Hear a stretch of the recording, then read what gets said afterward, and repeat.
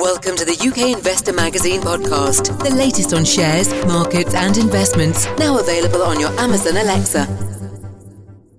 Hello and welcome to the UK Investor Magazine podcast, now also available on the UK Investor Magazine mobile app.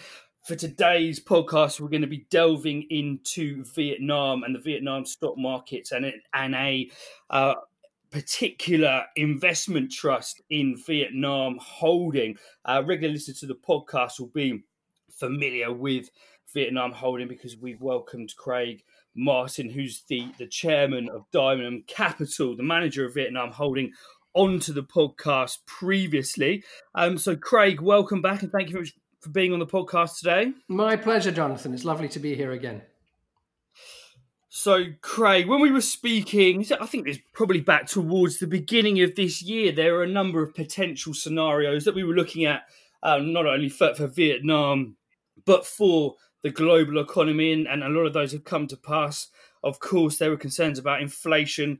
That's well documented now. Of course, we're in a cost of living crisis here in the UK, and people will know about that. Also, there's been a number of rumblings in emerging markets, noting what's happened in Sri Lanka recently, and obviously the discontent there and how that's spilled over. That's been observed on news channels here.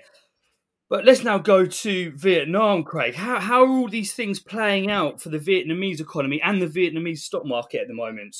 Well, great question. I suppose the only thing I got right probably when we last spoke was that the macro remains robust in Vietnam. Good growth levels in terms of GDP, and the long-term and the mid-term prospects are fantastic.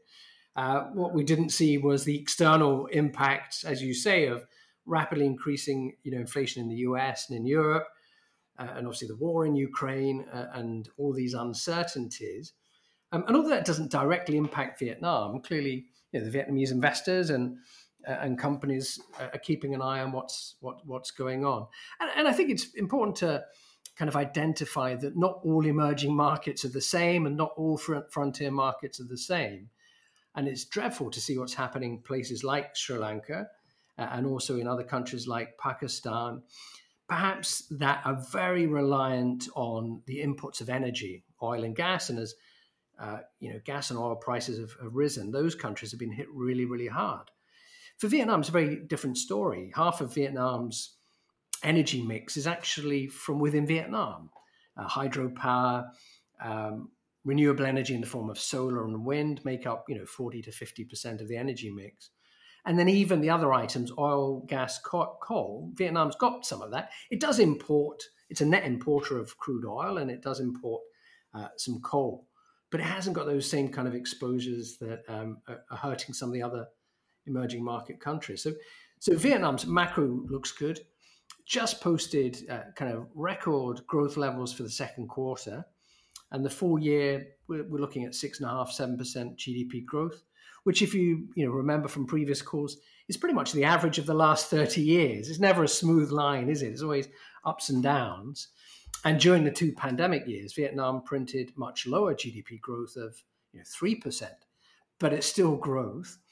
And then when you look at the inflation issue, that, as you say, UK and US, we're seeing scary numbers, aren't we, of inflation and cost of living. And I feel very sorry for people that are so directly affected.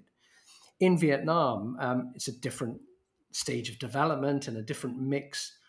And its inflation is probably only going to be 3.5%, maybe 4% or so by the end of this year.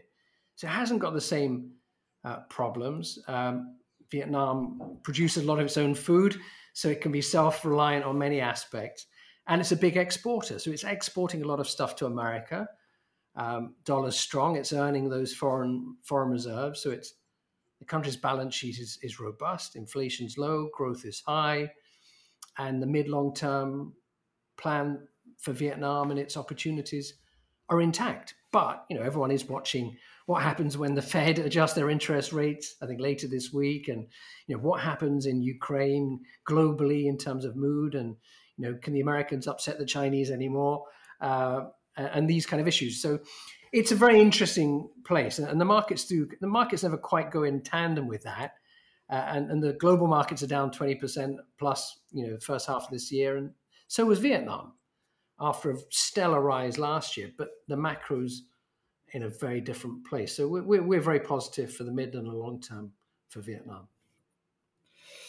So let's now touch and pick up on those points there that you mentioned there, Craig, that in terms of the economy, the trajectory isn't and hasn't really been impacted, you felt, by what's happening here with the cost of living crisis and obviously the Fed's rates.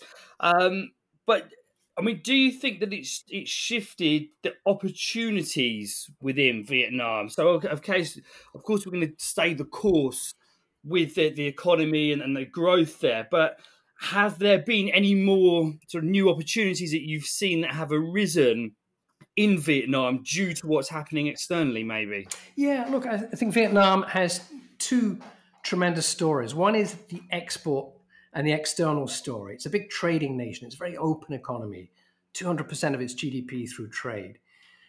So it exports a lot of stuff. That might face some headwinds if there's deep recession in Europe or in the US, which are those kind of export buying markets for stuff made in Vietnam. So there's a potential kind of headwind there if the world does go into recession.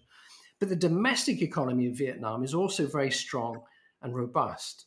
And the people are coming out of 2 years of lockdown and pent-up demand and are consuming and spending and traveling within the country. They can travel internationally as well, but domestic travel, there are 60 million domestic tourism trips made in the first 6 months of this year in Vietnam. It's 100 million people and people are traveling, but 60 million, that's 40% higher than pre-pandemic. That's 40% higher than 2019. And then one of our portfolio companies is a jewelry retailer. Now, jewelry in Vietnam, it's a very fragmented market. 80% of the market probably is kind of non-branded. We call them mom and pop shops, kind of casual retailers. But then our portfolio company is a branded business. It's called P&J, and they've got about 15% of the market share. And in the first 6 months, they've seen their revenue grow by 60% and their profit up almost 50%. So they're opening new stores. They've got brand appeal for the older buyers that want to buy gold. And when inflation's up, people buy gold in Asia. But then they've also got great customer base with the younger population that want silver jewelry and fashion statements and pieces that they can interchange and what have you. So I think the domestic story is very attractive. We're seeing great growth in our retail companies. So P&J is one of them. We've got another retail company, Mobile World, which is a category killer. It's succeeding. It's got massive market share in many segments. And many of these businesses, because of the pandemic, have become more digital. So they're growing their market share. They're becoming big digital retailers, omni-channel retailers, and app-enabled and what have you. So there's tremendous opportunity. And the bigger picture, I think, is that Vietnam is still in a demographic sweet spot. And as long as the world doesn't go back to the Stone Age and deglobalization and massive recession, which unlikely we'll get all of those things, those perfect storm. But the domestic story is strong and attractive. And lastly, we have another business, FPT, which is a digital champion. It does well both within the domestic market of Vietnam, with data cloud services and broadband and pay TV, but it also services an international customer base that want to lower cost. They have to change their banking systems in Japan or in Europe. Vietnam's a great place to outsource that work to, and FPT, which is our number one position, is really going at great guns, growing 20-30%. So there's some tremendous growth stories in Vietnam. The stocks are getting cheaper because the market's perhaps moving a little bit sideways and is down 20% this year to date. So, if you're able to take a 2 to 3 year horizon, there's some tremendous opportunities in the market. So, Craig, there's a few things I want to pick up there.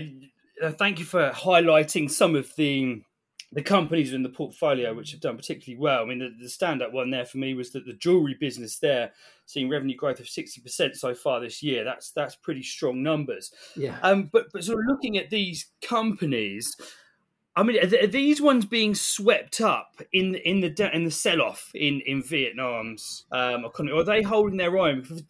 to me, looking at these companies, if they're seeing, being tired of the same brush as maybe, the rest of the Vietnamese stock exchange, and they're seeing sharp declines whilst, really producing these very strong figures. I mean, that to me suggests that there's a huge disconnect between, share prices and valuations and historical norms. Is that something that you're seeing at the moment in Vietnamese equities? Yes, look, certainly in the first kind of 6 months of the year, everything was down. And there are two reasons for that. One was that over the last couple of years, the market's been up a lot. And obviously, sometimes there's a pause for breath. But also, the market players have changed a lot in Vietnam. Very much a retail investor-driven market. With large numbers of retail investors participating. And they've taken a bit of a pause this year. And the trading volumes are down probably about a third from the retail investors. And they've been diversifying their holdings. So there was generally, yes, a move down. I think it's now more of a divergent story as the Q2 numbers are coming through into the market and people are seeing. So this jewelry business, I say the first half it was 60%, and in the second quarter it was up 80%. So, I think companies are showing good growth and people can see the brands and see that the stores are popular, will gain interest. And again, so I think there'll be a divergence. You've got to be on the ground. You've got to be looking at these companies and engaging with them. And to be honest, we're fortunate. We've known these businesses. We've been invested in this jewelry business for over 10 years. When we first started to invest in it, it had a market cap of about $200 million. So it was tiny, family-owned business, listed on the stock exchange. It had a private equity investor in it as well. It was really below the radar screen of many, certainly all foreign investors. And now its market cap's $1.2 billion. And it's performing really well. Good values-driven business as well. And, they're really trying to do more on the ESG front. Although we're a relatively small investor in the company, we're well regarded by them. So my business partner and the CIO of Dynam Capital, Tin, he gets calls from the management team of P&J, but also other businesses, because he's respected in giving good advice on better corporate governance and training of directors and ESG reporting. So we've got a good rapport with these companies, and the ones that we've been backing for many years are strong compounders. And if you find a business that's compounding its earnings by 20-30%, well, that's fantastic, right? And that delivers terrific portfolio returns. So we're a longer term investor, and we do trim our portfolios, but we find good names and we get to know them. We build a high conviction. Some of the retail investors, they've probably got a lower or a shorter time horizon, maybe 3 months or so, and so there can be periods when there's volatility.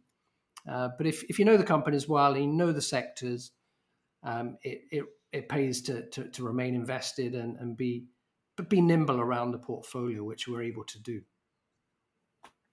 Fantastic. I just want to pick up there on some research that you've been doing, actually, I think probably a couple of years now, Craig. So I remember looking at your Rise of the Retail Investor, or Rise of the Vietnamese, of course, Retail Investor Report. I think it's probably last year or maybe the year before. Have you seen any sort of major changes in the attitudes of retail investors in Vietnam? And are there sort of any takeaways in terms of sort of major stats that may be worth noting? Yeah, look, it's early days. We started this research, as you say, last year. We've done about 4 waves of the research. And in that period of time, that's really been, as we titled it, the rise of the retail investors. So last year, in 2021, there were about 1.2 million new retail investors. In the last quarter of this year, there's been another 1.2 million retail investors registered. Now, that doesn't necessarily mean that accounts are fully funded and active, but people are getting enabled through their apps and through their brokerages to have accounts, and they're putting their toes in the water. So what we've seen is this year alone, in 22, the first half of this year, probably more trading accounts have been opened than in the entire previous 18 years in Vietnam. So it's something like 5.5 million trading accounts. It's probably more than the UK. And then you've got these new investors that have been investing somewhere between 3 months and 2-3 years with different levels of sophistication. And what we've been tracking and seeing is that sophistication is increasing. So in the early days, people were looking for insider tips, should we say, from friends and market participants to guide their decision making. Now they're probably two camps. Some are looking at the fundamental research and the brokerage reports and looking at balance sheets, and others are looking, at charts and momentum and flows. But they're doing research and they're getting information through their mobile phones and trading on that, and not in meme stocks, but in real businesses, in some of the larger cap stocks as well. So sophistication's increasing. What we have seen is that the volumes have come down in terms of the daily liquidity. Last year, they were at record levels of close to $2 billion a day. They're down to about $1 billion. And actually, we've seen the volumes come off about 30% in the first 6 months of this year. And so people have less money in the market. They've taken some money off. Some of them been diversifying into gold and other assets. But they're waiting and they're aware. They're consuming a lot of media, a lot of YouTube and other information sources. They're watching the market. They're watching the global news tapes as well. They'll be waiting to see what happens in terms of the US Fed rate rises and what happens in terms of global moods. So it's an interesting market. They're still very, I would say, volatile in the sense that, as I say, they're checking the stocks every day, several times a day in some instances. Don't we all? And they're then probably trading out within about 3 months. So they're an important force in the market.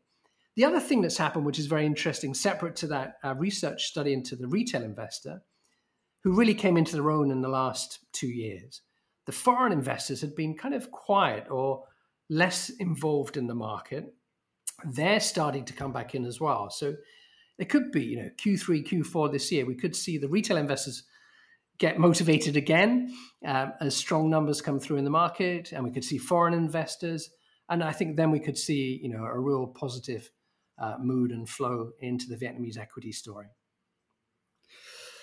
So, Craig, let's now drill down into the fund and the portfolio. So I think by the last time we spoke, I remember looking at a presentation and looking at the discount to NAV, which is the share price of Vietnam Holding Investment Trust, and its net asset value. And that discount was about 4% when we spoke earlier on this year. It's now gone out to about 15%. And this isn't something that's happening to just Vietnam Holding. This is something that I've noticed across many investment trusts. I mean, is that something that, as a manager of an investment trust concerns you, or do you see it as an opportunity for investors maybe?